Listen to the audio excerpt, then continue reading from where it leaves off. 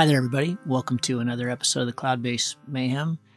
My guest today is the legendary Robbie Whittle. I have been dying to get Robbie on the show for years and years, and it finally came together really as a result of the Kiwi tragedy. Those two were very, very dear friends and had many, many adventures together over the years and a lot of history together with Ozone. And unfortunately, I didn't get to meet Robbie on it. I was there for the first few days of the search, and then he came in afterwards, and then of course came back when they found Kiwi, and I didn't get to meet him then either, but we did get to share a lot of texts and some laughs and some tears, and finally got together to do this show. So really excited to bring you this. Robbie is, of course, one of only 3 people to have won the World Championships in hang gliding and paragliding, along with Judy Levin and his mate John Pendry, all British pilots. So we talk about why the Brits have been so dominant in this game from the beginning. We talk about his crazy racing for a few years in the Isle of Man race, widely known as one of the most dangerous motorsports races in the world. It's held every year. It's been held almost 100 or maybe over that now. And just in 2016 alone, they lost 5 people in that race. So it's crazy. You got to Google it. There's some links up in the show notes and with some of that racing, pretty wild stuff.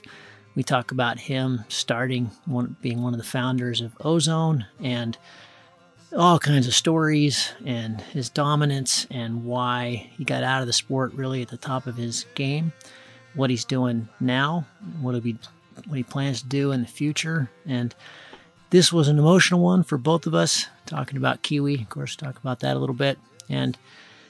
But just great. It was just so awesome. I'm so thankful and grateful to have Robbie on the show and share some of his incredible history.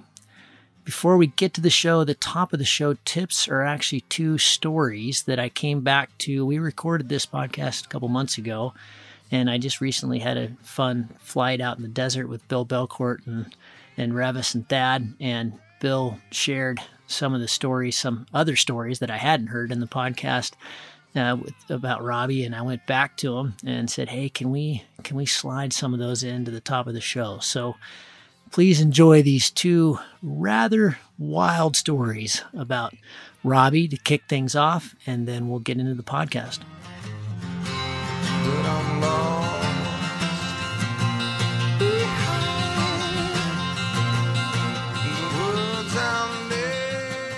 Okay. Oh well, it's funny that these stories get remembered and that Bill has remembered that one. Obviously, when it's your own life, a lot of things get forgotten, and I'd totally forgotten about this, but it was quite an incredible story.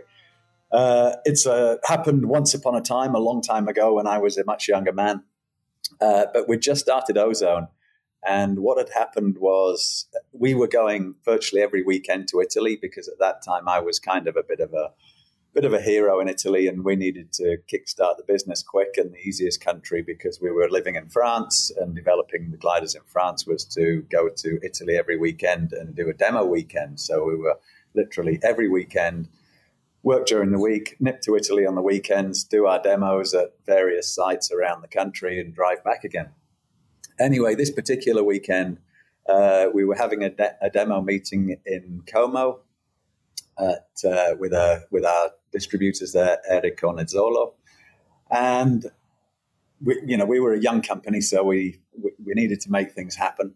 Unfortunately, it was north wind, very strong firn wind, so there was no way to fly. And when I say it was very strong, it was howling, absolutely howling over the back of the hill, 50, 100-kilometer winds up high.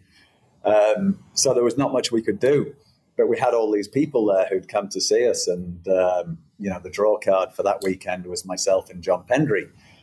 And so everybody wanted to see the products, and we were like, well, what are we going to do? And I said, well, I've got an idea. Let's go down to the landing field. For sure, it's going to be an absolute mess down there, but I can just quickly get the wings up and at least let people see them. Just quick, boom, up, have a look, drop it down again, pack them away. So we'd just released the tandem wing at the time, which was the Cosmic Rider. So, I mean, the tandem wing was 34 meters. I don't know what I was thinking, but I was particularly lucky on this one. So I got the tandem out, put it up, let everybody see it, dropped it down, packed it away. It was like, my God, that was lucky. Didn't get dragged into a fence or something. Then we had the Octane, and actually happened to have the extra small Octane with us. And I thought, oh, well, that's perfect, because it's actually, even though it's so strong and windy, it's the size you'd want to be handling in these kind of winds. So, there's a crowd of our dealers there all watching, and I popped the Octane up, and John is actually just stood in front of me at this time. I've clipped into the wing backwards because I'm just doing a demo on a flat field, in the landing field. So I've clipped into the wing backwards, literally just going to pop it up, show them the new Octane, and drop it down. Anyway, I pop the wing up, and it comes up beautifully. And, the wind's a bit all over the place, and you can tell it's turbulent, and we're in the lee side of the hill, of the Alps, basically, because this is... Como is basically the pre-Alps. You've just got the flatlands, and then the first hills go up. So we're literally right in the rotor of the whole Alps. And so I pop the wing up anyway, and she comes up good, looking good. John stood in front of me. I'm clipped in backwards, remember? So it's, for me, it's no problem. I used to do that a lot when I was just trimming wings. It's easier to look at the wing without the harness trying to untwist you if you've got crossed risers. So I pop it up. It's looking good. John happens to be stood in front of me, and I just get this sort of weird gust that lifts me off a meter. And mine and John's eyes meet. John Pendry, this is, our eyes meet. And at that particular moment, we're both smiling, because it's just as if I've been, lifted off the ground a little bit, and it's obvious I'm going to come back down any second. Anyway, I don't come back down. I get a sort of second boost that takes me to about 3 meters high, maybe 4 meters high. And now I'm looking at John, and John's face has changed. Mine's still smiling, but John's has now changed to a sort of a face of disbelief and kind of like, ooh, this looks like it could turn into something. Anyway, then I get another boost, and before I know it, I'm sort of 15 meters high, with now the wing starting to collapse each side, and each tip is collapsing, and I'm just getting buffeted around because obviously I'm in the rotor. John's face is now horrific. Mine has obviously changed from, oh yeah, this is all good, I'm in control, to holy shit, what's going on here? Anyway, the whole crowd has sort of dispersed slightly and is just looking up at me, and with these tips going. Anyway, you can imagine very strong winds in this rotor. I literally just get puppeteered around the entire landing field, getting taken up a bit higher, sometimes maybe, 20 meters, 25 meters, then down again to 15 meters, back up to 30 meters, down again. And the whole time this is happening, I'm clipped in backwards. Okay. I've got tips collapsing on me, and I'm trying to work out what interwind is, because hopefully sooner or later I'm going to come down. Anyway, so I do this tour of the landing field with the tips collapsing, and this is a totally, I was totally out of control of where I was going, but I was at least in control of the wing. And so I'm just trying to keep the thing inflated. I'm not looking at the ground anymore. It's just like, whoa, holy crap, what the hell's going on? I'm just getting rocked from side to side. It's totally intense. Anyway, suddenly I sort of find myself out of that bit of turbulent air that had picked me up and had sent me around the landing field. And I'm just, oh my God, right, I've got to get this thing down. So I'm flying forwards, but I'm clipped in backwards. So I've got to look over my shoulder to work out, how to fly this thing back to the landing field. Anyway, it just turns out that by total coincidence, my glide path and everything leads me back to where the crowd of people are, who are all just literally mouths gaping and look of fear in their faces. as I come down, land right next to them, flare perfectly, and I'm clipped in backwards still. Well, at this moment, the entire place just erupted into clapping and cheers and mass. What would you describe that? Just sort of jubilation. Mayhem. Yeah, well, jubilation that I wasn't smashed up or dead or broken somewhere on the other side of the field, getting and that was that. Even I was rather satisfied that I brought this one home. But it was amazing, and it took me to another level of stardom in Italy because this story went around pretty quickly, and no one could believe that you could actually take off on a flat field, that you could get slammed around and hammered and still come down and do this perfect landing, clipped in backwards right next to everybody. So this was, yes, it was definitely one of my lucky moments, that's for sure. Oh, my God, that's crazy.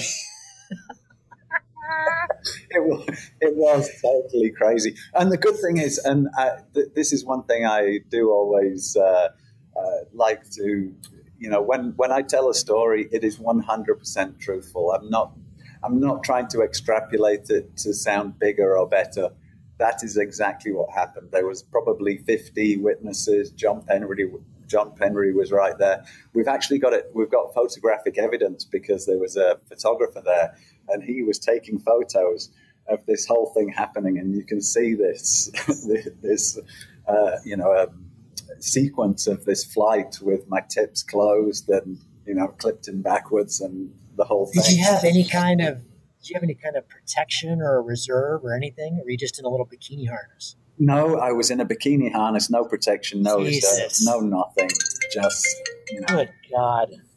My God. Just doing the old seat of the pants thing. But it came good, and I went down as a bit of a hero. That's insane. I don't have anything like that, but I think that until you really experience phone like that, it's the one time I really, really got myself in a pickle was from Bellinzona. I was doing a big triangle, and it was a pretty strong north phone day, but there was a couple other Swiss guys that felt pretty comfortable about it. You're kind of protected there, and so we do the out leg and we do the top of the triangle, and that's up by the Airolo Pass, and it had just been 4,000 meter base, it was just incredible. No wind, it was amazing, and I'm just on the leg back. This is going to be a nice big triangle, and I'm super excited, and there hasn't been a twitch of bad air, and I'm just cruising along on the south side of what I call the Big C. It's like at the top of the Lago Maggiore, there's that big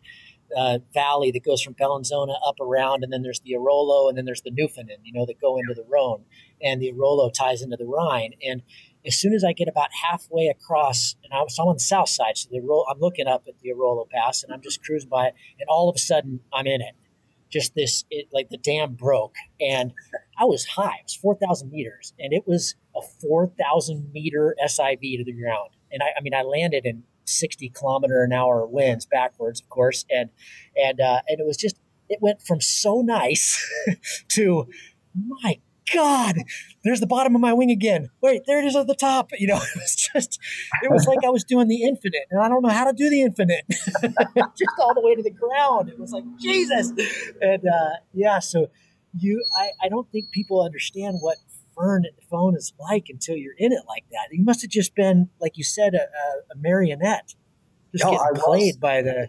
I was just... my God. I was the puppet on the end of the strings. Just, oh my God, I was in control of, like I say, only the wing to keep it open. Where we were going and what was happening was nothing to do with it. Yeah, you had nothing to do with that. Yeah, terrific. Just a passenger along for the ride. But yeah, the old Föhn thing is something that the Föhn wind. This is when it's basically normally something to do with a high pressure and low pressure situation between the North Alps and the South Alps. And so you've got Italy on the south, and then you've got Germany on the north, and one of those will be in high pressure and the other will be in low pressure. And basically, normally what's happening is you've got this air mass that is trying to be equalized, and so you get these very strong north winds. And my funniest story for the Fern is we were flying at the World Championships in Fiji, 1989, hang gliders, last day of the event. I was in the lead. All I had to do was bring it home, and it was happy days. We take off on the first glide. It's forecast north wind. We're in Switzerland, in the Rhone Valley, a place called Fiesch. And we take off on the last task, all climb up together. It's pretty gnarly. It's already a bit bumpy. We go off on the first glide. All the top competitors are together. Like I say, I'm in the lead. All I got to do is bring it home. And head off on this first glide. Everyone together, massive squadron. And I'm just flying along. And in the middle of it, for some reason, I don't know what happens, but my wing just turns upside down on a hang glider. So I just tumble the wing in front of everybody.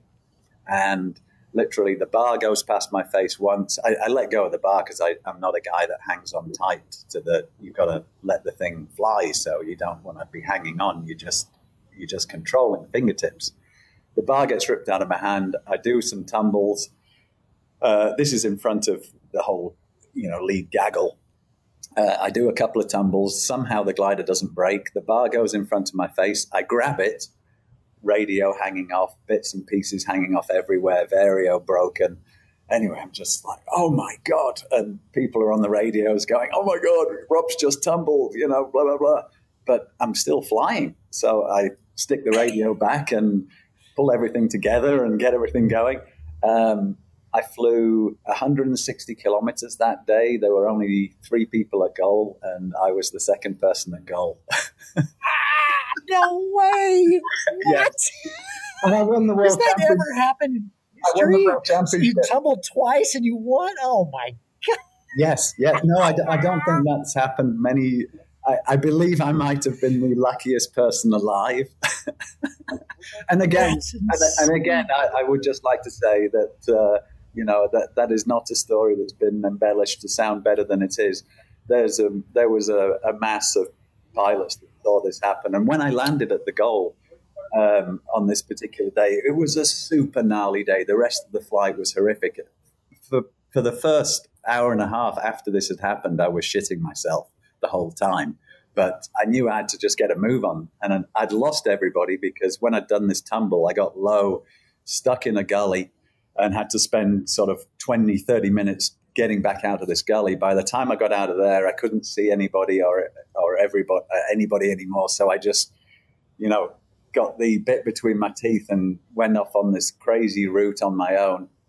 Flew around the whole course expecting to come in last and found out I was second. That is so awesome. Oh, my God. You tumbled twice and kept going. Yeah. On a hang glider. Yeah, so then when I landed in the landing field, everybody was sort of totally jubilant, and I was more just relieved because it was, can you imagine the stress you're under anyway on the last day, and then this shit. And anyway, so that all happens, and I'm packing the glider up. I've got the battens on one side are all bent. The anti-dive rods are broken on one side. Cross tube bent, keel bent. And I flew one of the gnarliest days that has ever been in competition on a glider that was completely knackered and made goal. I was, that was... God, what a story about hanging in there. Jesus. Yeah, that was definitely when I was young and impetuous, and it was I needed to get to take that one home. That's for sure. Did you see, Robbie? Did you see the footage of Rick Brazina, who I competed with, I think in the 2017 race, but a Canadian pilot who was he got lifted off the ground in a dust devil in Manila, and it was immediately in a sat configuration.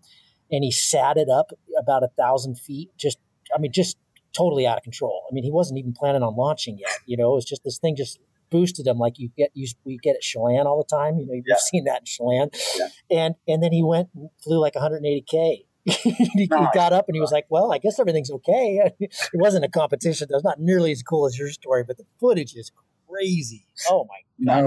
No, scary. I'm going to have to look for it. Rick Brazina, did you Google it. Rick Brazina Dust Devil. Just Google it. It's freaking terrifying. It's, oh my God.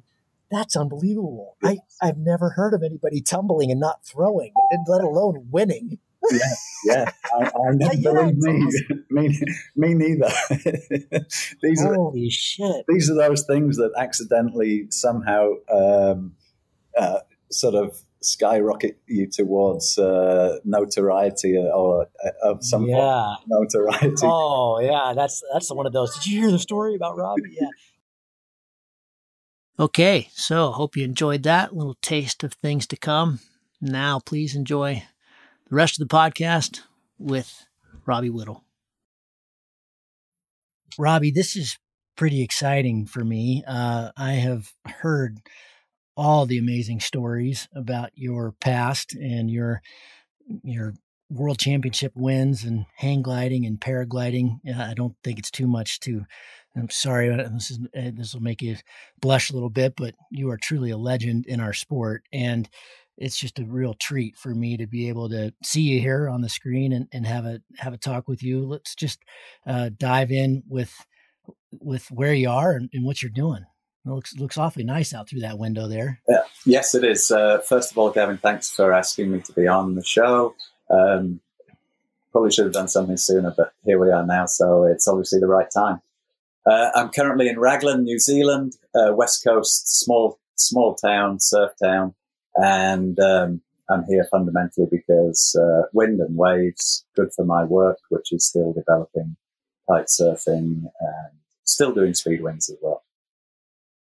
Yeah, I was going to let's start there. I don't often think of, my background is a bit in kite surfing as well, but never from the designer side. I don't have that kind of mind. I know you've been designing wings, which are kite surfing or wings as well, for decades now, but speed wings and kite surfing seem odd. Do you find they really tie together? Tie together. I'm not sure they tie together, but it's definitely what I do. When I moved out of the paragliding development and into the kite surfing or the kiting development, I was doing the speed wings at the time, and I just carried the speed wing thing on because it's a little bit more dynamic. And to tell the truth, the guys were busy trying to fulfill their requirements just to keep the paragliding line up to date. So I just carried on doing speed wings, and as it happens, they work very well together. When it's too windy or when it's nice and strong for kiting, I can have a good session down here, then nip up the hill, which is a 2-minute drive, and go soaring on the coast, which is also good for testing because I've got a lemon and nice smooth airflow. Makes it semi-safe in the beginning. Yeah, that's interesting. Your design background, was this something you studied or you just learned back? I believe was your first designing job with Adele? Do I have that right? Is it like kind of early 90s? Was that something you studied in school or you just kind of learned the trade? No, I learned the trade basically since I started my hang gliding career. Very quickly, I was picked up by a company back in the day called Airwave, and I just became a sort of test pilot and a little bit of a problem solver because,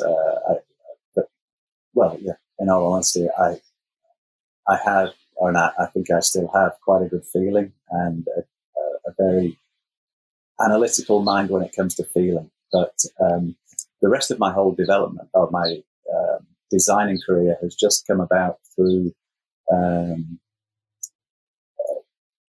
certainly not through education in the normal terms. It's just been sitting on designers' shoulders and watching how they use the programs. And then slowly I just worked my way into a position where we got rid of the link in between, which is normally the designer.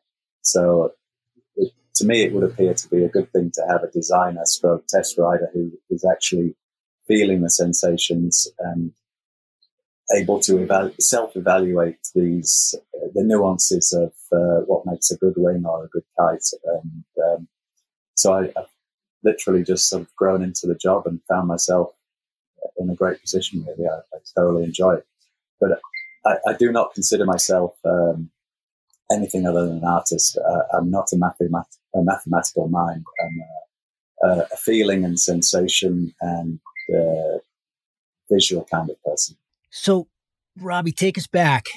What was the catalyst? How old were you? When did you take your first flight? How did it all happen?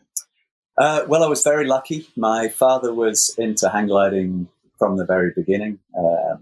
And so I grew up on the hills watching, occasionally getting a piggyback ride. And this was from the age of sort of 4 onwards. Piggyback tandems back in 1975, where we'd just sling a little harness on my dad's back. And, you know, back in those days, you were just flying top to bottoms. But yeah, it got me back then. And then we watched for lots of years because every weekend my dad would be going out flying, and we'd jump in the car, me and my brother, and mess around on the hill with kites and some radio models. And basically we grew up around flying. But my father was also a motorcyclist, and I can safely say that I was more interested in motorcycles than I really was the flying part. And, you know, I used to sit on my dad's bike in the garage and pretend like lots of kids do. And when it came to being 16, that was when I could have a motorcycle. And, you know, I was banging on the door of wanting a motorcycle like crazy. And my father said, look, if you don't get a motorcycle and you get into, you know, basically I'll buy you lessons and a hang glider so that you can get into this avenue, because he knew that I was a little bit reckless when I was young, and I was very involved in BMX riding. And he knew from the way I could crash a BMX that I could probably crash a motorcycle even bigger. So he got me into flying, and I had my first lesson with a friend of ours, and you know, it was just beaming from ear to ear. And I knew straight away, oh my God, you know, I found my thing. This is what I want. And so from then on, it was just step-by-step progress. My father's a firm believer in steady progress, where you learn each stage rather than just jump into where you would like to be. It's to mature through the learning process and get each level absolutely sorted before you move on to the next level. And it all just kind of worked out fantastically. And, you know, as my soaring capabilities increased, my desire increased, and then you couldn't keep me out of the air. It was, it was a full mainline addiction. Did you see it then as a potential way of life, or as a way to get paid, make a living, or is it just, it's just such a blast you had to do it? I mean, was there a progression in terms of, were you seeing it as a progression of, okay, I can make a job out of this? No, absolutely not at all. This was, my life is like this anyway. I'm purely passion-led person. And I had a very hard time at school, and sort of left feeling very unsuccessful, because obviously it's a success-based system that we have, and I wasn't very successful. And then, you know, I started hang gliding, and that just all evaporated. And the joy and the passion that was put into my hang gliding was life. You know, that's what made me wake up every day. That's what drove me. It was just, God, this is so fantastic. And, you know, when I was at school, I can remember sitting in classrooms watching the seagulls soaring in the building. It was a 4-story building. And I'd just watched the seagulls soaring in the building, and I would dream to be one, because here I am trapped in the schoolroom, not even understanding what they're trying to teach me. And I'm just looking out of the window at these birds going, oh my God, what an amazing life they have. They're not answering to anybody. They're not responsible for anything. They're just flying. And when they've had enough of flying in one place, they just fly off to another place. And that's pretty much how my life has been, really. You know, that's what has made me, you know. Is there any kind of a, back then, I mean, certainly when we're not too different in age, I don't think. And but back then, I never heard of ADD or ADHD. Nobody talked about that. But do you looking back, was there any kind of dyslexia or ADD or any kind of thing like that you felt was maybe because I've often, we come across that a lot with pilots. There seems to be, there's a lot of engineers that do it, but there's a lot of folks that get into flight that seem to watch the goals and can't keep their eye on the board. Yes. I'm very averse to the labeling of anything, because that would give us the understanding that there's some form of normality. There is no form of normality. There's a form of being pushed through square holes when you're round, but it doesn't make you normal. And so, yes, I did have sort of, I would call it acute dyslexia. I couldn't really read very well, and I still can't read and write very well. And also, I guess, I've been diagnosed with this, which is, again, something that's probably not a good thing to be diagnosed with, because it gives me an excuse. But I do know this is a reality. I have an incredibly bad short-term memory and an even worse long-term memory. But the beauty of that is it makes me live in the now, because I'm not interested in the past. I can't remember most of the things that have really happened, because I can only do now. And I do look forward a bit, but my forward planning is probably a couple of days. And people ask me, oh, when are you going there? When are you doing this and that? Oh, I don't know, March sometime. I never put a date on things until I need to put the date on it just before it, because what is only here and now. So it's better to be present. And I think that's also what happened why I was particularly good at flying, was because it is a form of meditation, and the more connected you are to that moment, because you're flying in a fluid, a natural fluid, the best way to be connected to it is to be present. And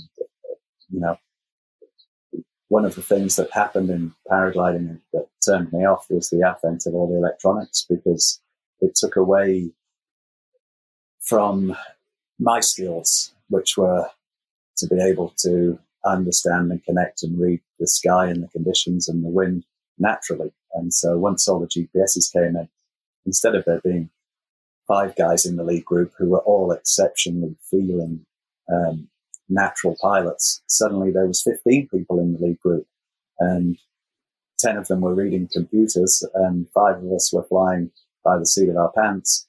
And unfortunately, the guys with the computers started to beat us, because they were getting information or gathering information that you could say was broader reaching than ours. So, we'd be trying to finesse a final glide from where we dared to do it, but now you've got an instrument telling you can do it.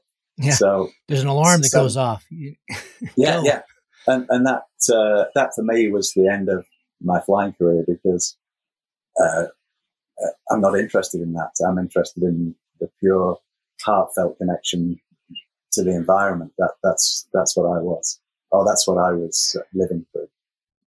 You just answered a question that was way down my list. Oh, sorry. That's why you got out of flying? No. It's fascinating. I mean, in some ways, your brain is like is kind of a lottery ticket. I mean, to live in the now and to be present people have to go into caves and meditate for 20 years to do that. And it sounds like that's just a natural inclination. Was that something you worked on, or is that just how you've been?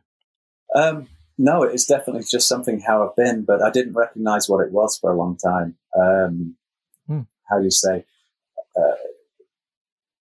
I believe, and again, this is only my point of view, and nobody has to agree with it. But I believe one of our biggest problems is that we've separated ourselves from true connection to the natural powers of the universe, and this is why we're in the.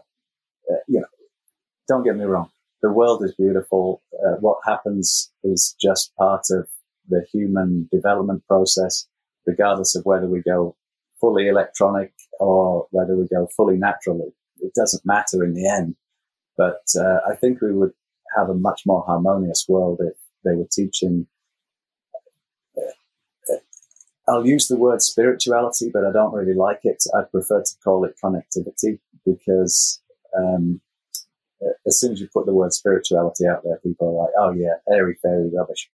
But it's not. And this connectivity to the natural world is something that we take for granted. And when you take things for granted, obviously you forget to respect them. And that is the respect that is required for us to be able to nurture ourselves properly and the environment around us. And I am also guilty of exploiting, for my living and for the companies that I work for, of course, the natural environment. So, I do have my own mental battle to be able to balance these two things, but I'm also fully aware that we're not nurturing enough connectivity. Yeah, amen.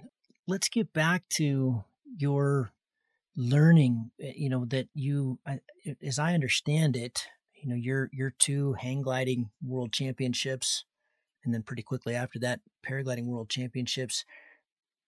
I know we'd all love to understand better how, there are exceptional athletes, Kelly Slater and others. And, it's always some component of that's really hard work, but it sounds like, you really truly had a talent and a gift. What can you identify that? Where did it come from? How did it start with your dad and his approach? It's quite funny that your father tried to save your life by getting you into free flight. Yes, it is very ironic, and there are people that raise their eyebrows at that one. But first thing is, my father is a very good role model in terms of many of the things that he's taught us. And fundamentally, it's always been around respect. Respect what you're doing, because especially with flying, gravity takes no prisoners. So you need to be on top of that game. But honestly, Gavin, if I look at these things now retrospectively, I think what it was more than anything was that I was lit purely by true passion. And somebody who is lit by passion is virtually unstoppable, because when that passion is absolutely the burning desire within your heart and in your head, the noise stops. You are connected. And literally, I can remember competitions where I could be flying with 10 other guys, and I would just have the feeling that I need to be over there, and the 10 other guys would sail off that way, and I'd go off at right angles, and they'd all be thinking, oh yeah, where's he going? He's gonna blow it. Lo and behold, they'd all sink out. I'd climb out and be at goal. It was just allowing the free flow and being in those moments and lit by passion, as I say, drags you to the right place to be. I never entered a competition. In fact, one of the reasons my career was a little bit up and down is while you're lit through passion, everything comes to you very easily. But the minute you start trying, everything disappears. And the problem with winning anything is that you try and maintain that, and then you take away the passion, and now it's a maintenance thing instead of a passionate thing. And it becomes very hard to be as successful, because you're not as connected, because now you're worried about the result. It sounds like when you were allowing yourself to kind of go into flow state and fly intuitively, you would do really well. And then when you would try to do really well, you would screw it up. Is that basically it?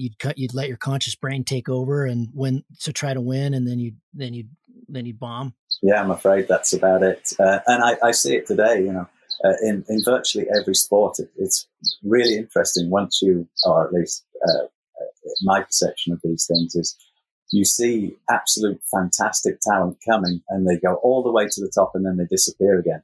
And they disappear because they started trying. They stopped flowing. They started wanting instead of accepting. And when you want something, the chances are you're going to have to work to get it. And if you just let these things happen, then the fruits come to you naturally. And, I watch it in motorcycle racing. You see such great talent coming up. You're like, oh, yeah, fantastic. And they make it to the top. And then they start taking it too seriously. The fun is taken out of it. The joy is taken out of it. And then your passion is automatically dwindled because of that, because now it's not about you expressing yourself. Now it's about the result of your expression.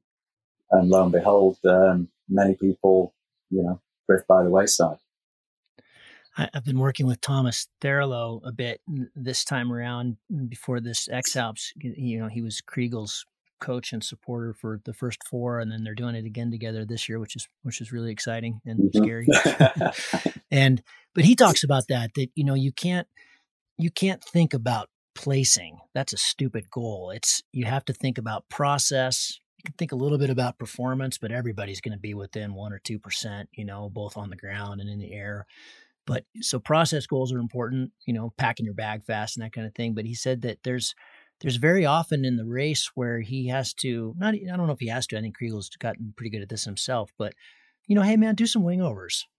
Don't be so serious, relax. What would you normally do right now if you weren't in the race? Yes. And let's just take you out of the race for a little while and, just have fun. In other words, reminds that, this should be a game. Exactly. We're human beings. We are taught, indoctrinated to take everything too seriously. We need an answer for everything. It's just, no.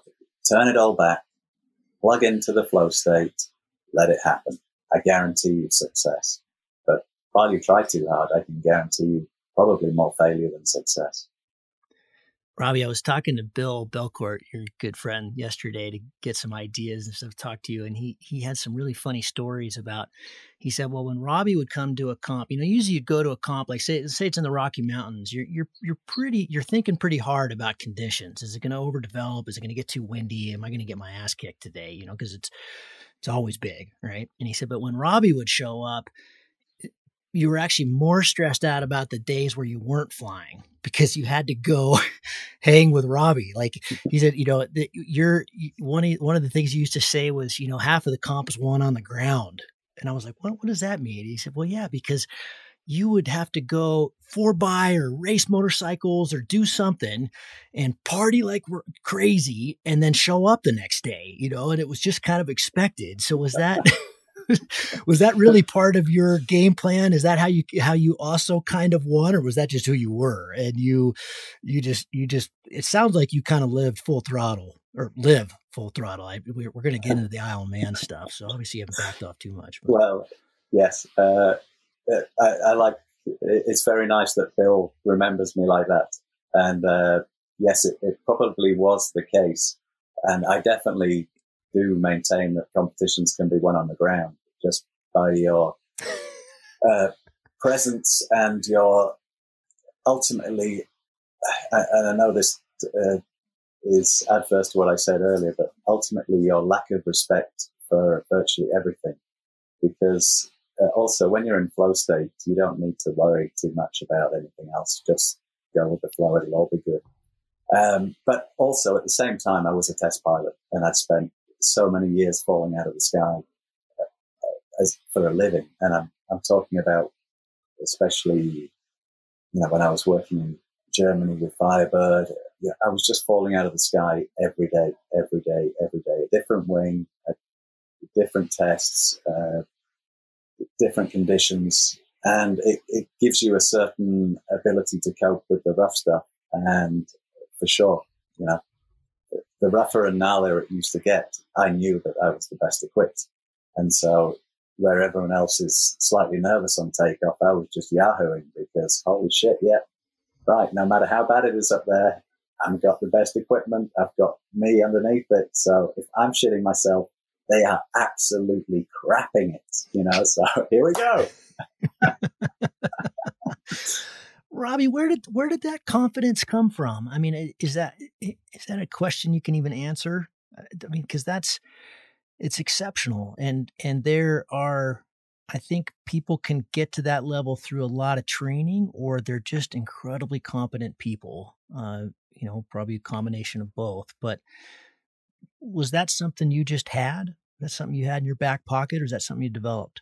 Well, it's something that's also being developed. It's something that I had. I believe it was also one of the positive results about being a failure.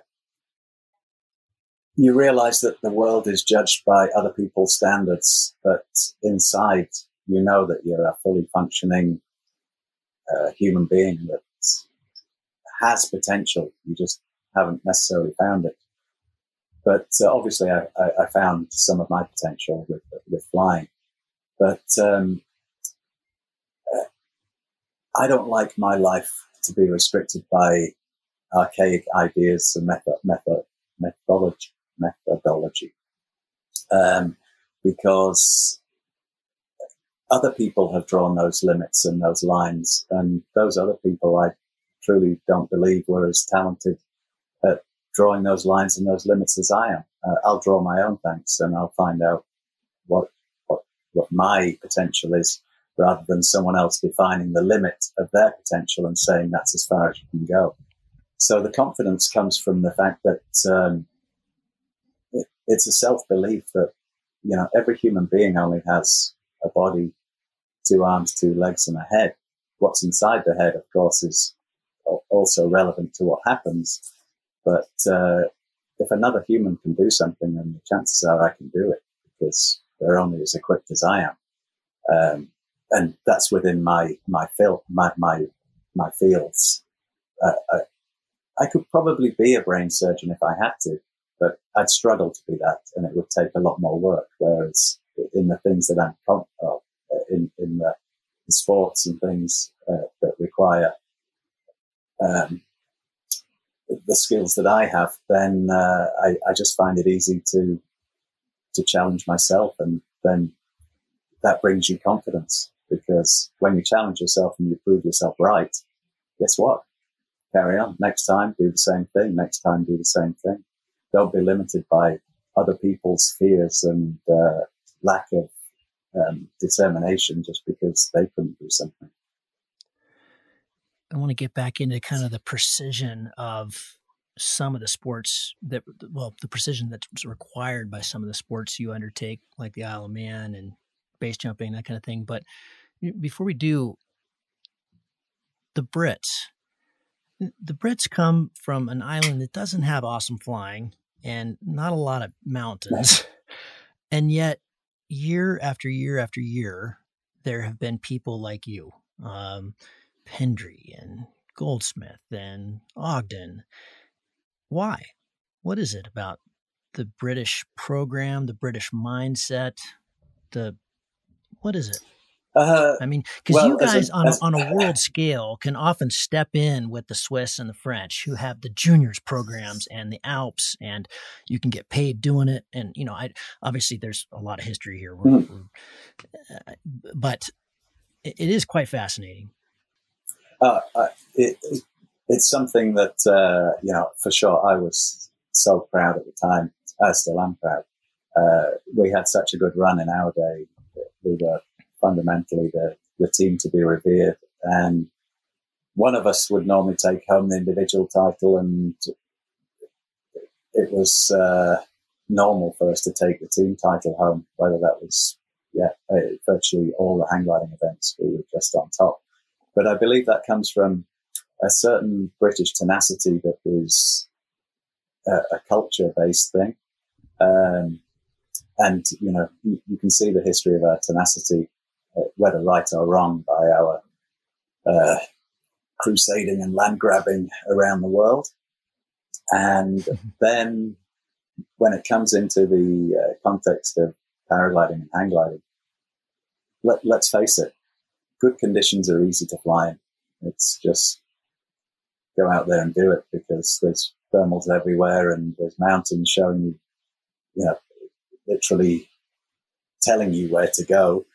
And in England, the conditions are terrible, and every flight is not terrible. They're very inconsistent. So every flight is a struggle. And if you get good at struggling, then when it's turned on for you, it's just kind of a walk in the park. It's, you're struggling over low flat lands with a low cloud base and weak lift. And then you get thrown into the Alps where it's high cloud base, massive mountains and strong lift. It's like, let's go, this is a piece of cake. There's thermals everywhere. Look, I'm just going to glide to that ridge. Boom, another massive, strong thermal. I'm just going to glide to that ridge. Boom, another massive, strong thermal. I truly believe, there's nothing better than to practice in difficult conditions, because that's what makes it easy and when the good stuff comes along. What do you credit your so many wins to? You had the I believe the 2 hang gliding world championships, the 2 paragliding world championships. You're one of, I believe, no. It was only 1 hang gliding, 1 paragliding. Oh, 1 and 1. Yeah. Okay. But you're one of, I believe, 3 that have done that, 1 in both. What was your approach? What was your where do you credit that to? There was never an approach back in those days. Again, that was when I was in the flow and not trying to achieve anything other than my best. That's another thing I think is very important.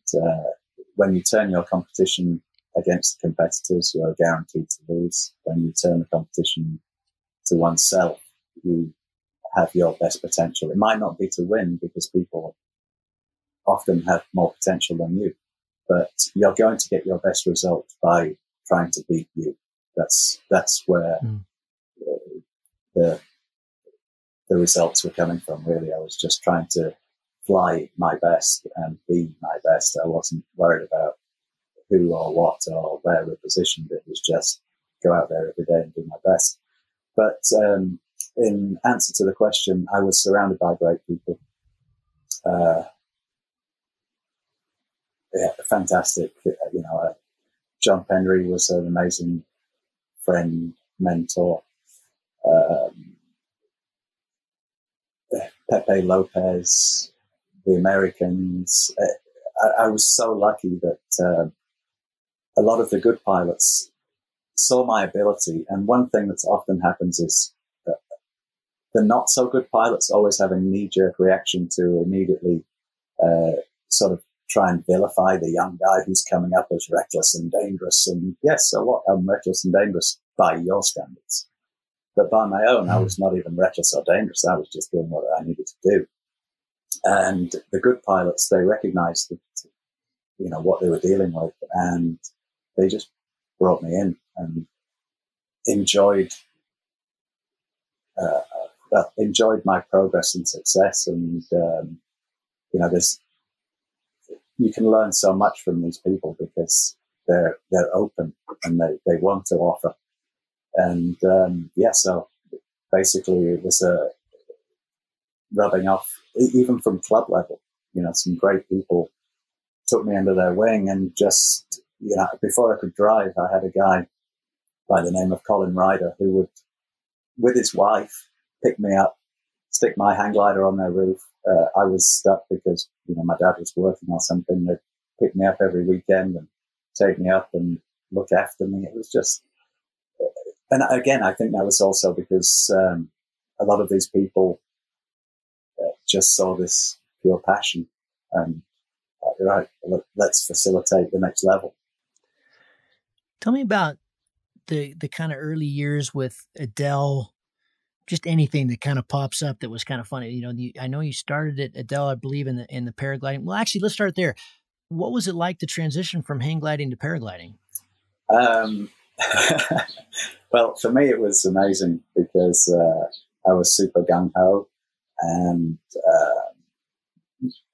still in my element. It was a new craft, but I was still in my element, and so it was just learning to fly this new wing. And yes, it was slow and it was rubbish, but like everything, I absolutely love to learn. For me, everyone's trying to accelerate the learning process, and I want to do this and I want to do this. No. Slow it down, because the learning process is the most satisfying, enjoyable part of anything. Once you become moderately okay at something, the big buzz is gone. And everyone's trying to get to this next level, whereas now just accept where you are, because it's the best way to learn anyway, is to draw yourself back, be totally self-critical, and enjoy the learning process, because it's like a flower blossoming. You don't want the flower to go from a bud to a flower instantly. You want that thing to slowly grow in front of you, and each petal to slowly unravel itself. And that's like each step of the ladder or whatever. And that's the process to be enjoyed. And yes, I just got on the paraglider and enjoyed it tremendously. And it seemed obvious that that's what I should be doing next. And I'm a very next thing kind of person. Once I've got to the level of ability that satisfies me, nobody else, just me, then I'm looking for the next hit. Sitting here talking to you, that I would have expected maybe not more recklessness, but more, the stories are that you were so aggressive with life experiences, but also just you're clearly willing. You had that mind frame of test pilot, which is, a lot of confidence, and also, just willing to blow it up over and over and over again. But I just gather, I haven't talked to you very much, but I just gather you're very calculated. Is that right? No, I am more calculated now, because the filters of life have been slowly drawn across, because that's one of the things that happens when you get into business and you have to make a living, and those associated responsibilities. I was definitely and also immature. I was young, immature. I definitely was the reckless, crazy, pushing the limits, instigator of all kinds of stupidity. Because, and I'm not saying that maturing is either a good thing or a bad thing. It's just something that naturally happens. Like a good wine, as it ages, hopefully becomes better. And the sharp edges that you could taste earlier, you could deal with them, but long term, probably not the best way to live your entire life. So I just feel that I'm maturing into hopefully a continual path of it, maturing, whereby I can still, and I am still totally reckless and lunatic regularly, but it was reflected a lot more in my personality then, whereas now I just turn it on for when I need it, rather than wind people up and generally be a lunatic all the time. Because the 90s, as I kind of understand it, there was, open class was the big thing, and it wasn't just Firebird and Adele. It was, that was everybody showing up on prototypes. Everybody's racing open class. As you say, many of them are rubbish, and it sounds like, the carnage was pretty high, and they called you at some point, the father of the serial class. Was that about when you and Kavanaugh started Ozone? Give me the timing of that, and what was. It's kind of funny that the kind of the Godfather Risk, in a sense, is also like the Godfather, like, hey, we gotta trim this back a little bit. Yes. Well, it came. Okay. So this is the late 90s, and we've got into a situation whereby the competition scene, yes, it was only open class then, and the wings were performing better, but they weren't particularly safe. And the ability that you needed to be able to fly one safely was literally the ability of a test pilot and and a factory pilot. So what we could see was the test and factory pilots basically had an unfair advantage over most of the field because these wings were a handful. And people were unfortunately hitting the ground far too regularly. I recognized that my advantage was my test piloting and, the frequency with which I was flying those hot wings. And I just didn't think it was fair. And I also didn't really enjoy seeing people that I shared a camaraderie with being splattered on the ground because, for what? We're meant to be in this for fun and enjoyment. And I still was totally in it for fun and enjoyment. I still am. And, so when you see your friends being injured and in some cases dead, there becomes a certain futility to the whole thing. It's like, this is pointless. And what for? What are we measuring here? It's not something that is measured on parity with the rest of the field. I fly almost every day. You fly every weekend. Well, I should be better than you. So why are you spending all this money to come to a competition to then end up in an ambulance going to a hospital in Spain and being dealt with not particularly well? It's just like this absolute madness. So I tried to rally the troops into the idea of basically certified paragliders for competitions that everyone could fly. For another reason as well, I truly believe in a level playing field. I don't like the equipment race. I don't think it brings out the best in anything or anybody, including the manufacturers in a way, because it turns the business into a fashion business, or not a fashion, but a rapidly successive performance improvement business instead of making better pilots. And at the end of the day, we're trying to measure the pilot, really, I thought, rather than the wing. So the idea of Zero Plus was to level the playing field and let's see who the best pilot is, because we still don't know who the best pilot is nowadays, because one's on an Ozone, one's on a Gin, one's on a Nivea, whatever. And, the requirements for certification are so open that it's not really certification. So it's still a performance race between the manufacturers. I prefer that race to be between the pilots. Yeah, it's not basketball, is it? I've always had a hard time with these sports that are either judged or that are, I grew up ski racing, and a lot of it was your wax guy. Yeah. I was a speed guy, I was a downhiller, and yeah. I just, why can't we all ski the same gear? Yeah, exactly. And this is the thing. I find it so interesting that, the competition truly is the human element in there. But we are now removing the human element and putting the technical and the technological element in there as, literally the prime factor. If you look at MotoGP or Formula One, they're mapping the car or the bikes for every corner. So, the track map is put into the bike, and if you're coming around this corner, you can smash the throttle to full. The traction control knows it's corner number 4 and only delivers this much power, going up to 100% as you come out. Well, once upon a time, that's crap.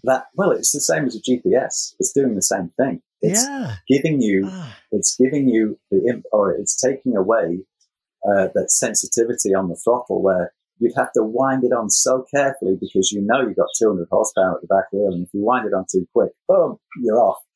Whereas nowadays, and that's why a lot of the crashing is stopped and you hardly see any high sides, because as they hit the apex, they know that at this point, boom, flat out, the mapping only gives you a certain amount of power until you've got the bike upright, and then you get it all back again.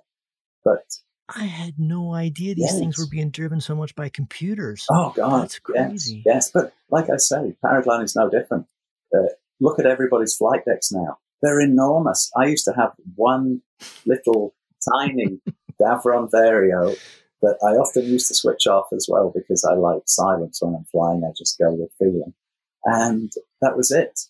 And now it's massive flight decks, and you've got your spare battery pack and this, that, and the other, and blah, blah, blah, blah, blah, blah. And before you know it, Oh yeah, it's like two loggers, two screens, yeah. the whole thing. And we're still actually trying to, masquerading under all that, we're trying to find the best pilot. What are you doing exactly? You've now almost eradicated the pilot. You could fly one by drone with, autonomously, and probably win a competition nowadays. Oh, not win, but certainly place very well, because you don't need the pilot in there. So but hey, that's only my personal beef. But again, it comes down to this epoch in time where we're masquerading the human element, and it's the human element that needs to be prominent, because until the human element becomes more connected again, all this detraction from the human element is basically leading us further away from our natural path. And the further we go from our natural path, well, I can assure you the harder life is going to get. Well said. It's interesting to hear you were talking about your own risk profile and, getting older and learning, as we all hope we do. And then, didn't you just get pretty busted up in the Isle? So tell people about the Isle of Man race. And maybe I have this wrong, but isn't it the most dangerous race in the world in terms of just numbers? Is that right? I don't know if it's the most dangerous race in the world. I wouldn't like to categorize it like that. What I can tell you is it's ultimately, it sends goosebumps, whenever I think about this thing. For me personally, everybody's different. It was the ultimate challenge. I was a little bit older than most people take up that kind of thing, but I'd always loved motorcycles, as I told you earlier. And eventually I got into motorcycles, and then I got into a bit of track day riding, and then I got into some racing, and then I did some street racing here in New Zealand, and I realized, oh my God, I'd love it on the street, on road racing, proper on the roads. And the next level was to go to the Isle of Man, which is a 60-kilometer course, 37 miles, around a small island off the coast of England. And, there's brick walls, trees. It's just a regular road that's closed off. And it's insanely fast and for sure very dangerous. There are a number of deaths each year.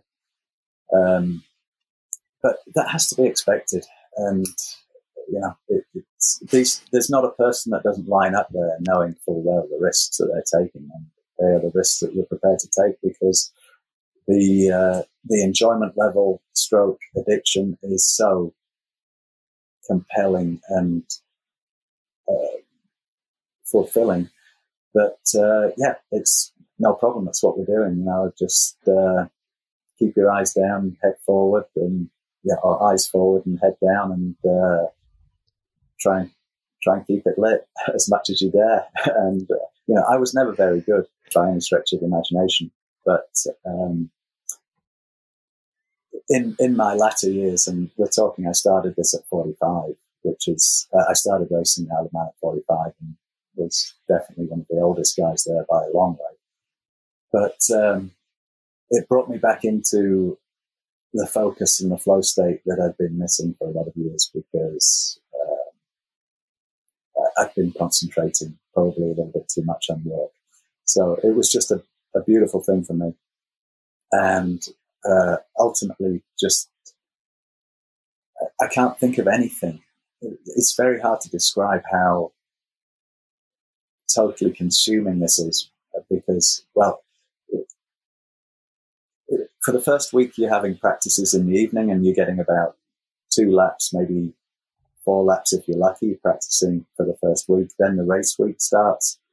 You've only got 2 races, or I only have 2 races, and each one is 4 laps. So you've got 37 miles to do 4 times takes about an hour and 20 minutes total. And it's an hour and 20 minutes of absolutely in the moment meditation motorcycle riding. You know, you're trying to nail everything as good as you can nail it, as fast as you possibly can.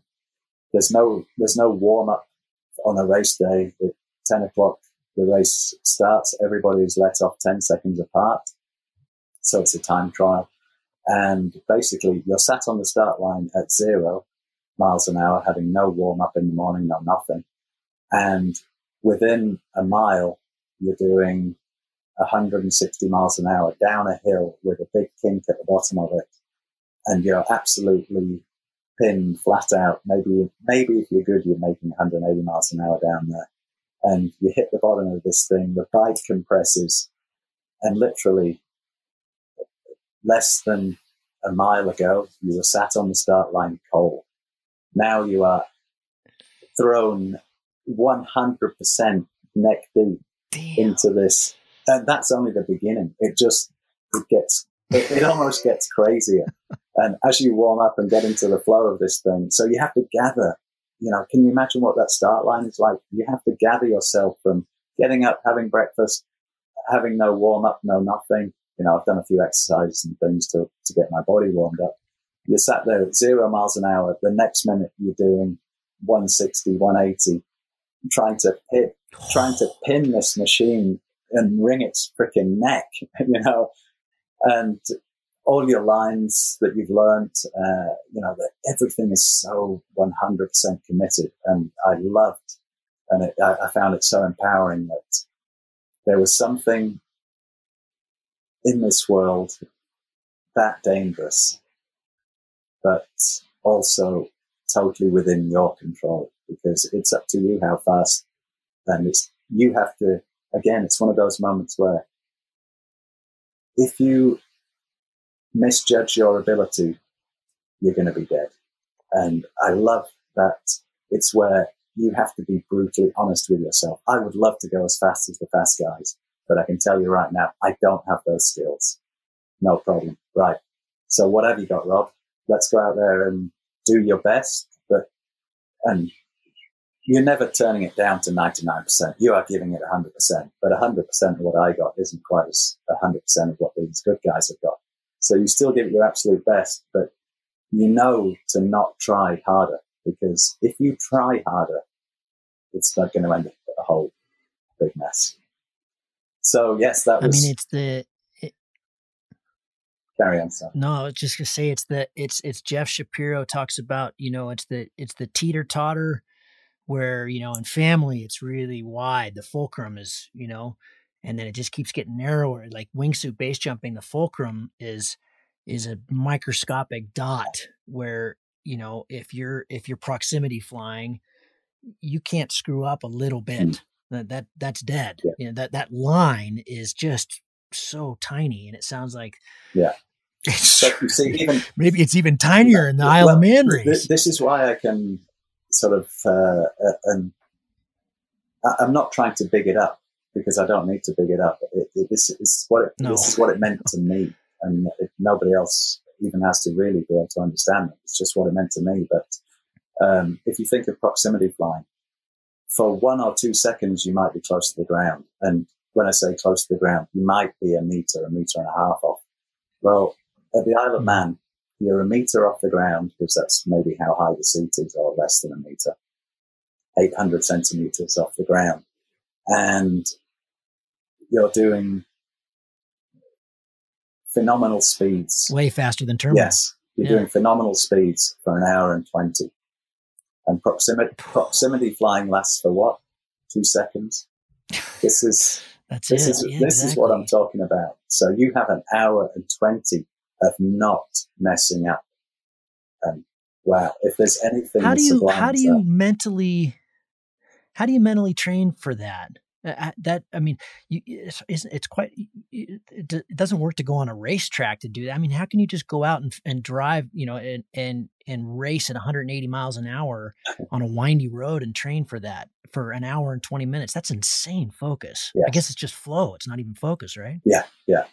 Well, it's focus and flow all together. How do you train for that? Well, I did do a lot of circuit racing, obviously, to train for that, but also I was riding the roads around here, like the lunatic that I can be from time to time. And so there's a lot of very good roads here in New Zealand.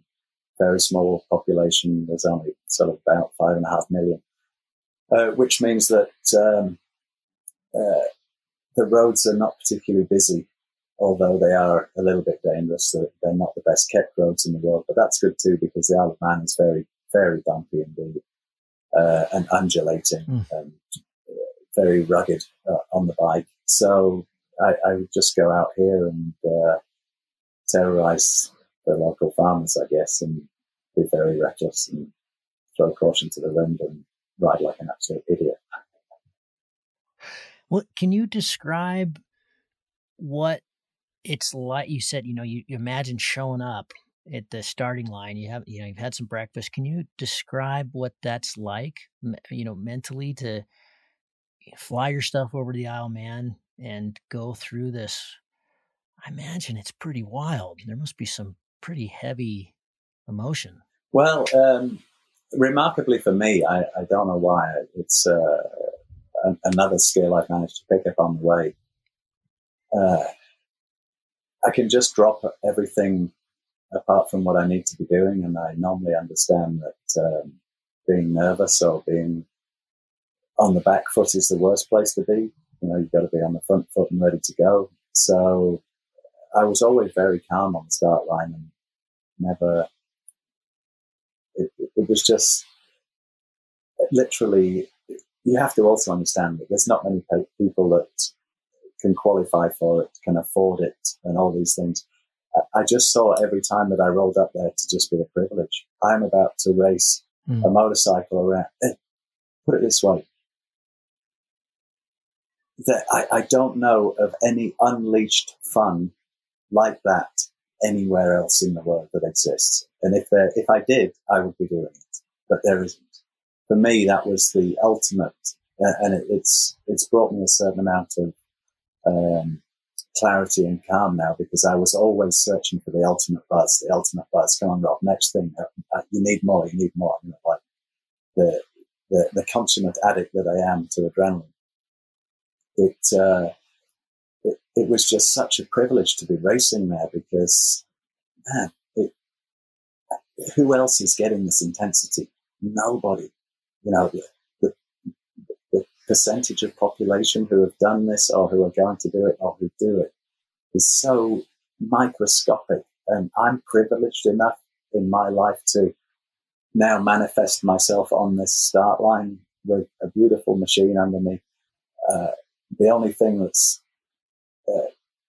between me and the finish line is myself. It was each time was amazing. And in actual fact, finishing the races was super emotional, because I fucking made it. I did it. That was survived. Yes, that was. Well, it's not even survived. I think you're going to survive, but the accomplishment was just incredible. Something very difficult to describe. Is it hard for you to end these? Like when it's over, is there you're in that flow state, yeah. You're driving 160, 180 miles an hour. Life doesn't get any better than that. When you're done, is there a dip? Is there a, fuck, I got to go home, I got to go back to work? How do you deal with that side of it? I'm just very lucky. I know a lot of people do have sort of withdrawal symptoms as such, and for sure, the nostalgic side of me does have withdrawal symptoms, because I would love to keep doing it, but the first thing is it costs a fortune. You just piss some money to the wind.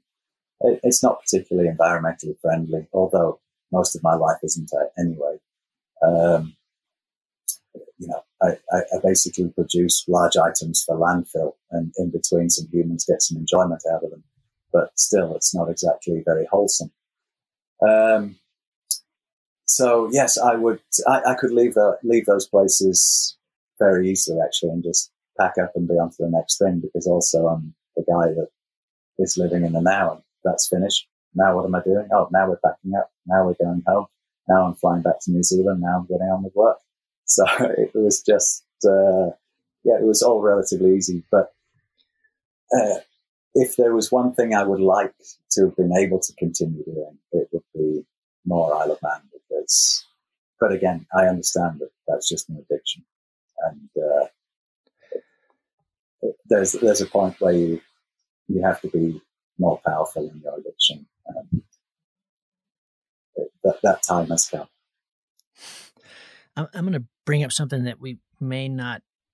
We'll have to see how this goes. I don't know if this belongs in the show, but our mutual friend Kiwi, you and I both went through that in some ways together. We didn't see each other there. You came just after I left, and then we missed on the, after they found him.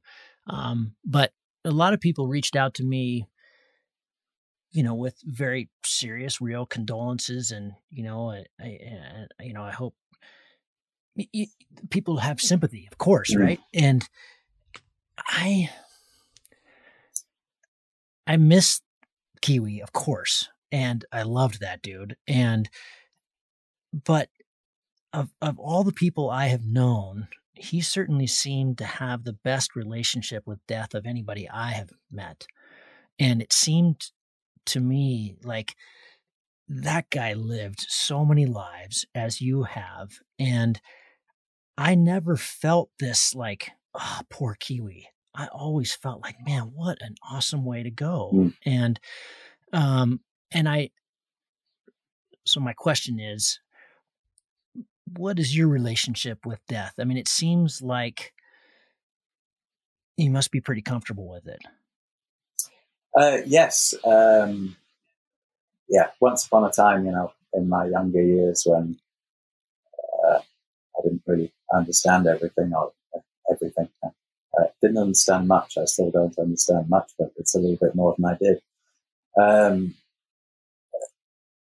I had a very much more altruistic view, and I was obviously trying to save the paragliding competition fraternity from themselves and from, market forces, and wanted everyone to be alive and kicking and such.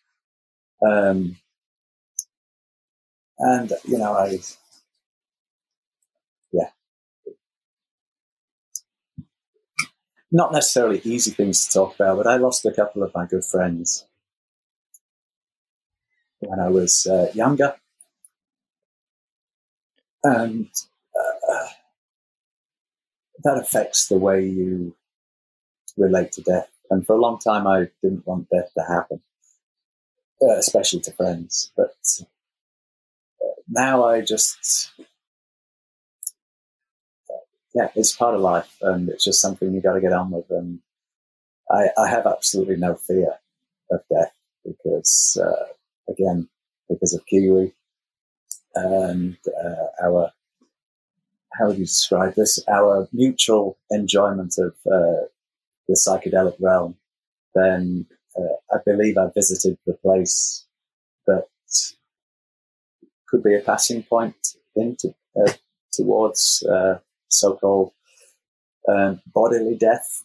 I'm not going to imagine, or I don't have to imagine, each to their own, but spiritually, I think there is our connectivity continues.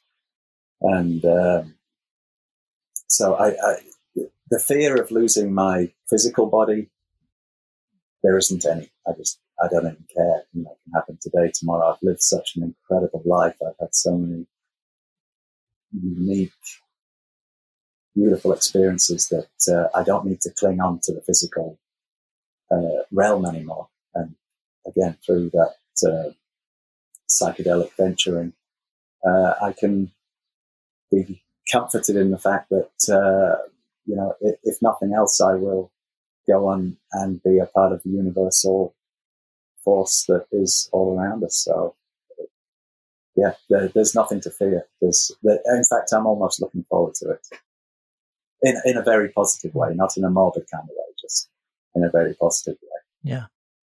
And the reason I brought it up was that I I want that to be a comfort actually to people that miss Kiwi, because I sat in a hot springs with him in the middle of Nevada 6 days before he disappeared, and we talked about this very thing. We talked about other stuff too, but he was a fascinating individual. And that's what I miss, is talking to somebody who's so fascinating, so smart, and so world traveled and so amazing. But he wasn't scared of death. I mean, he was ready, and he, in some ways, he would say he'd seen it and it experienced it, and not by a near death experience, but also through psychedelics. And I think that, I mean, to me, it was, he brought us on this beautiful last adventure, and what a way to say goodbye. I don't know. I mean, I'd rather do it that way than being hung up in a cancer ward or something. I just thought I thought it was really beautiful. Yes. And, it was fitting. Well, yes, it turns out to be fitting for the man that he was. Obviously, it's still difficult.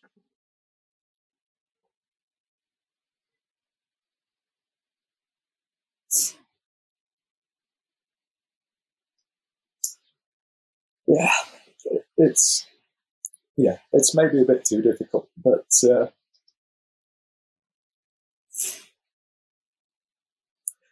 reality is it's only my ego that is mourning his loss, or our loss. That's very well said. That's very well said. It is. It's, yeah, I know what you mean. Yeah. Yeah, he was just someone very special to me. But hey, here we are. It is totally all good, and I am totally good with it. And I know that I'm just catching him up later. It's not a problem, but we still, like you, I just miss having somebody with that potential to be able to see into things in a different way that my mind sees into things. And I think that's why we harmonize so well, because, basically he was a genius. And like I say, he was too big for this world. His thoughts were too big.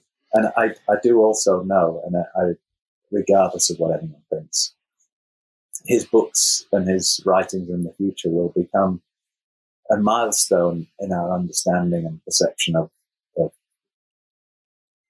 the human potential, should we say, or human existence. Because, I believe that he was one of the first Westerners to study and self-experiment into DMT and the effects of DMT to the level that he did, and combine that with his intellect, and there was something incredibly powerful happening there. I can't profess to understanding it all. I've been there with him on some of these journeys into the DMT realm, and obviously the other psychedelics, mushrooms and LSD, mescaline, pretty much all of them. And I know what they brought him, and I could see that this transformation with his intellect and his perception of the human being as such was something not ready yet to be accepted by our very restricted spiritual society at the moment. So, but I'm sure in the future people will be hailing him as some kind of revolutionary, I hope, because that's pretty much what he was. And inspiration. Yeah, and there's real movement in that realm, recently that I think he was such a big part of. And like you said, I don't know how to articulate this or tackle it whatsoever, but his energy. I mean, from the first time I met him, he had this energy that was so compelling, and he made so much sense. Everything the way he looked at the world was bold and truthful and exciting. He's the most fascinating person I've ever met. And and I didn't explore any of these sides like you're talking about. That's something I don't know hardly anything about other than, college. Well, yeah, Some fun in college, but it's, Sorry, I didn't know much about him until I met Greg, and we got on like a house on fire from day one. And he was already, an experienced psychedelic practitioner with, LSD and mushrooms and mescaline and such. And he opened my mind to that side of things. And then DMT came along and he opened my mind there as well. And I just feel, in a way, so privileged that my psychedelic guru, as such, was the greatest of our time. I don't know anybody else, and I've met lots of his friends, and we went to Burning Man a number of years together, and we lived together. We've got a house in the Dominican Republic together.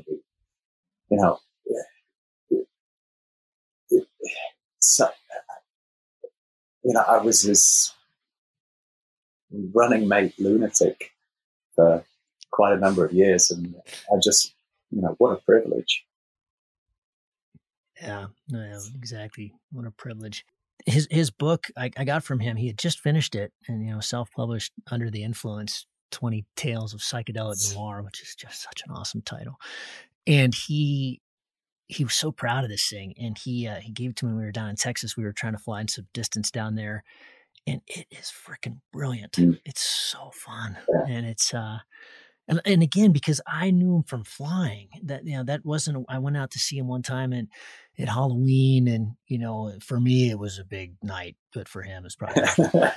And so I got to see a little bit of it, but that just wasn't. I kind of like you. I'd heard a lot of stories, but I didn't know that side of him. And that book really gives a window into that. I got to encourage our listeners to get this thing. It's just so fun. Well, the funniest thing, laugh out loud. It's fantastic. The funniest thing with that, Gavin, is when we used to live in the Dominican Republic together, I'd go down there for the summers to develop snow kites, believe it or not. And so we've got this crazy property down there called the Tower, and it's 3 stories, octagonal buildings, totally unique. I mean, it's classic Greg or Kiwi, just it's not like anywhere else.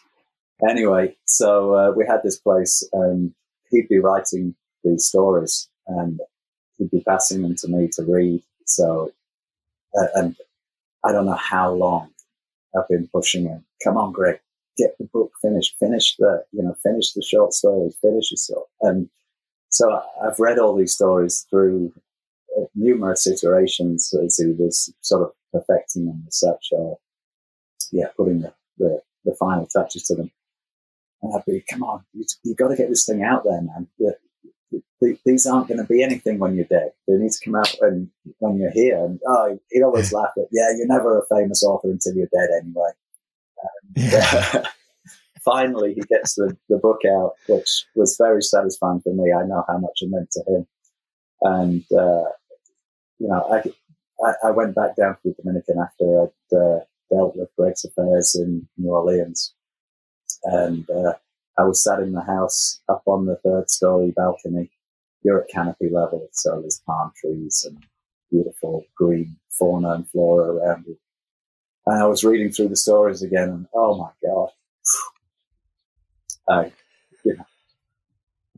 Just emotional. And again, I bet, I'm sure. And again, when you, it helped me,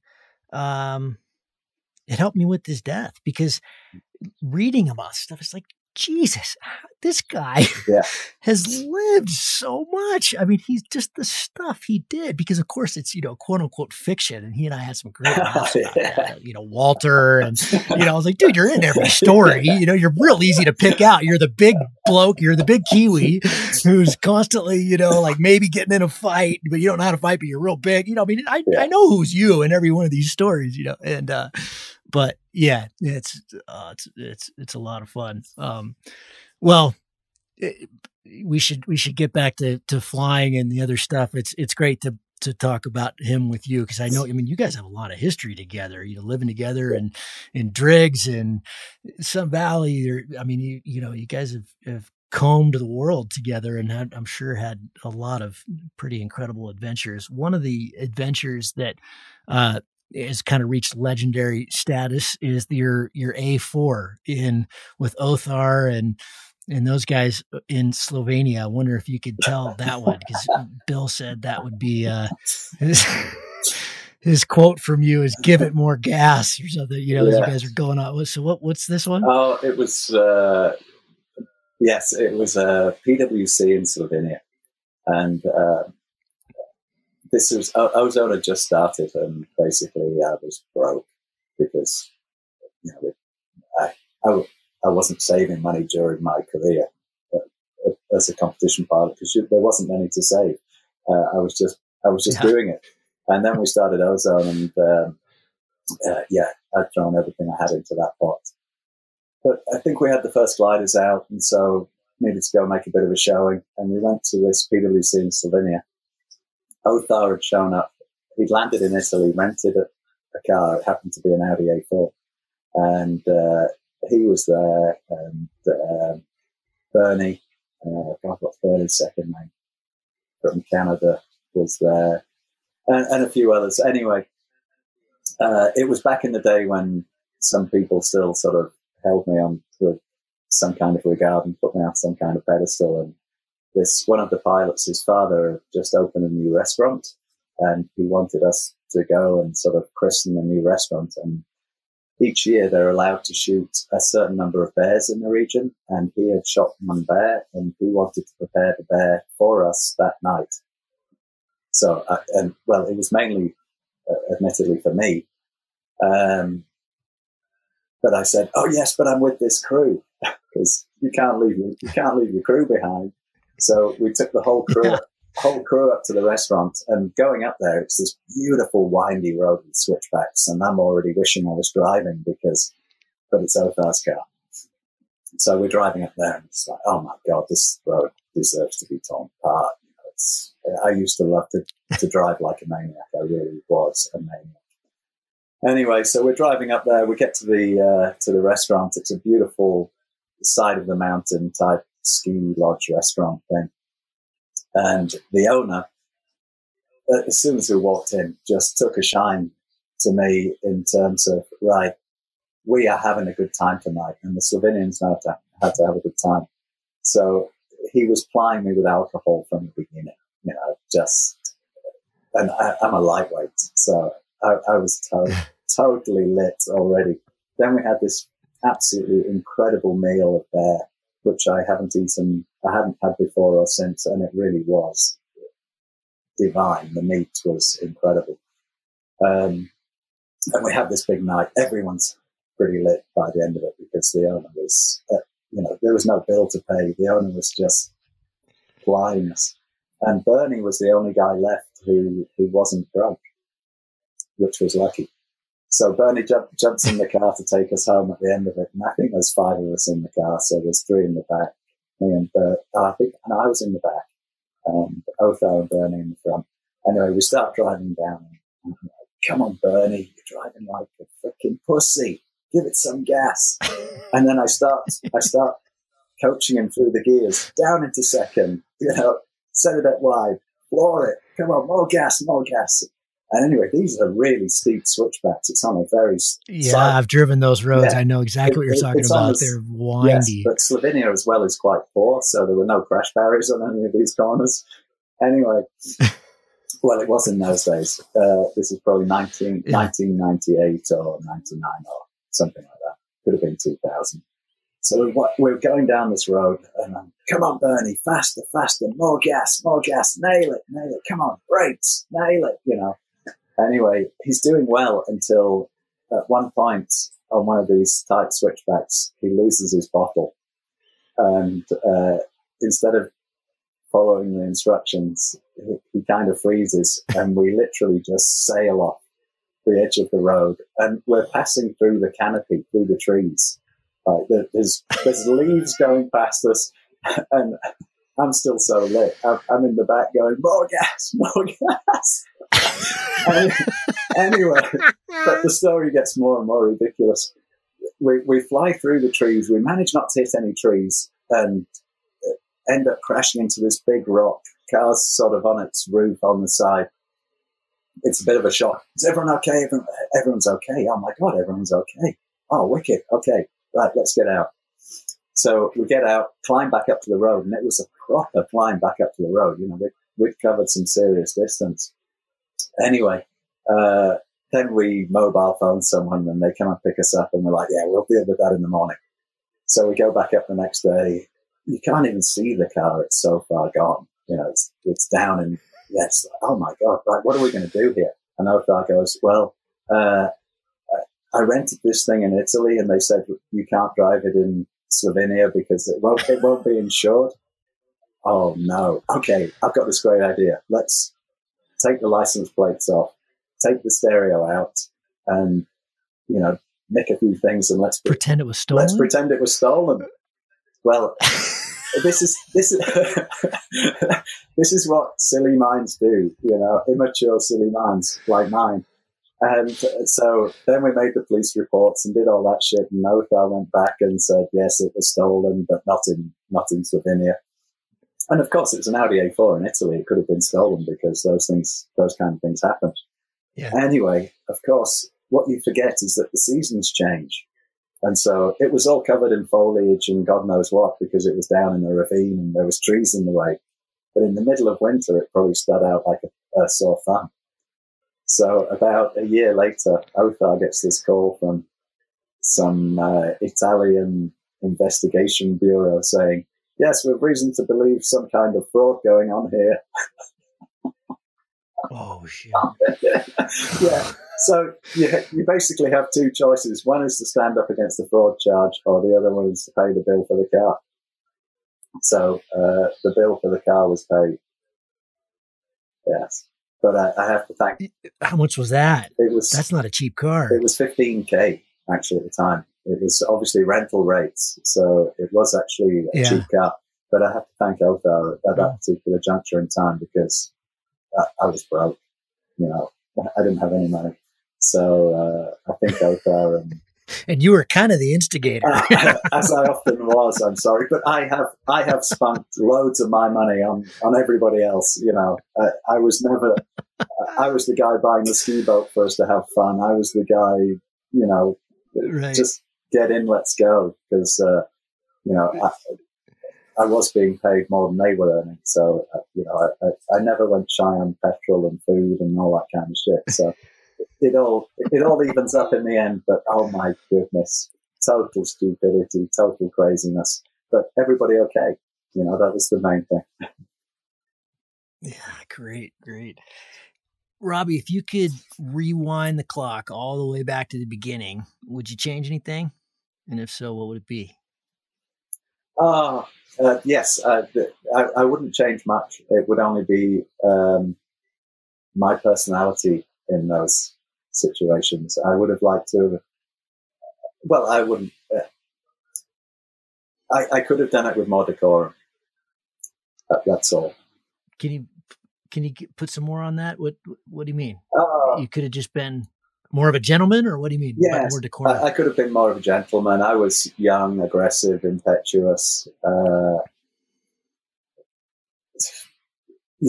fact that I was totally loaded with energy wasn't the problem. The problem was the delivery sometimes, and I've definitely ruffled some feathers and caused some shit.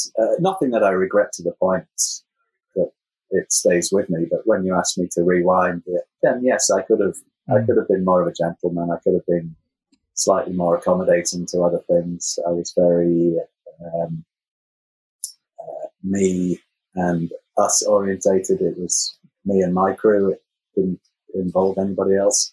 So I could have been slightly more open now. What's the craziest thing you ever saw, either you or something you saw in flying?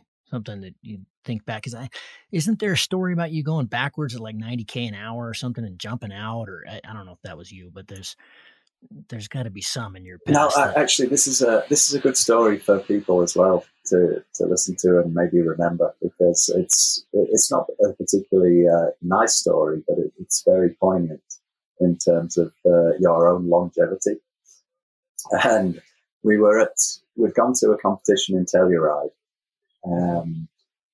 It was the usual crew plus some new people that we didn't know, and we went up to launch on the first day, and it was pretty windy.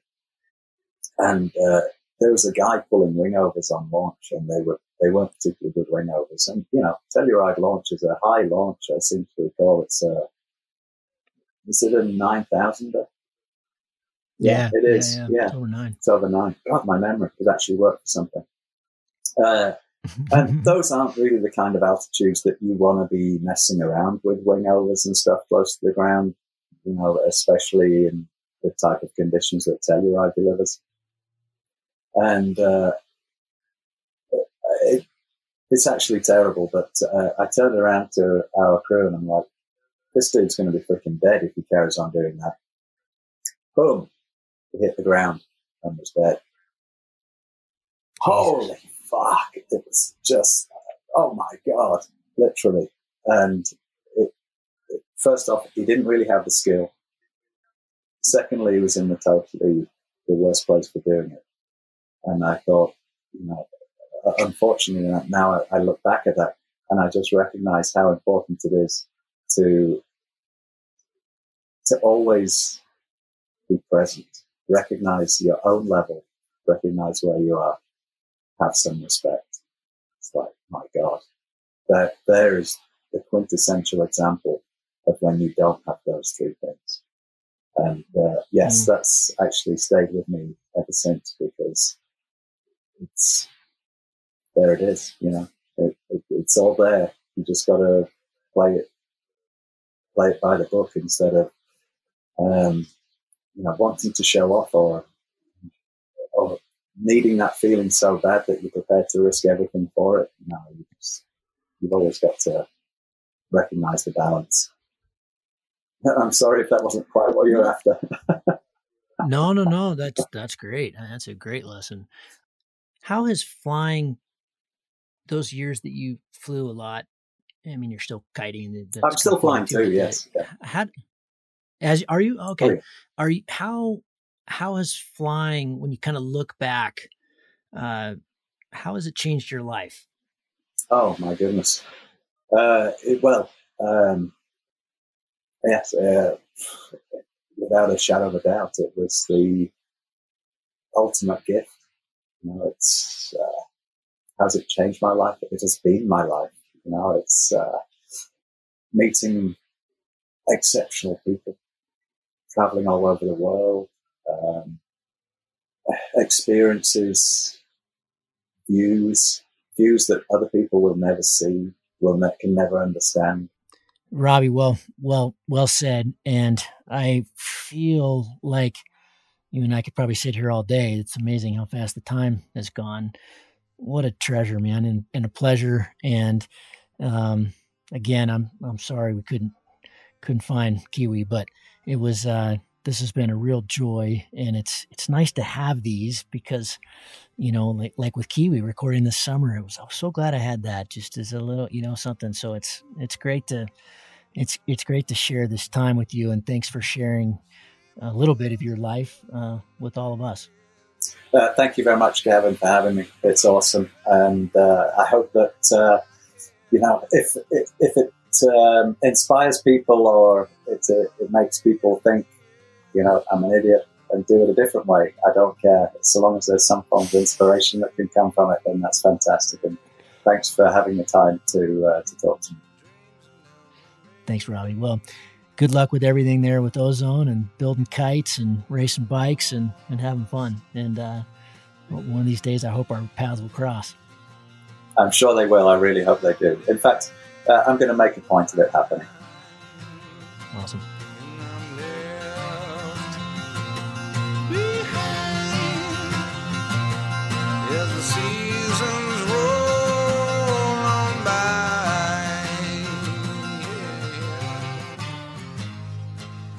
If you find the Cloud-Based Mayhem valuable, you can support it in a lot of different ways.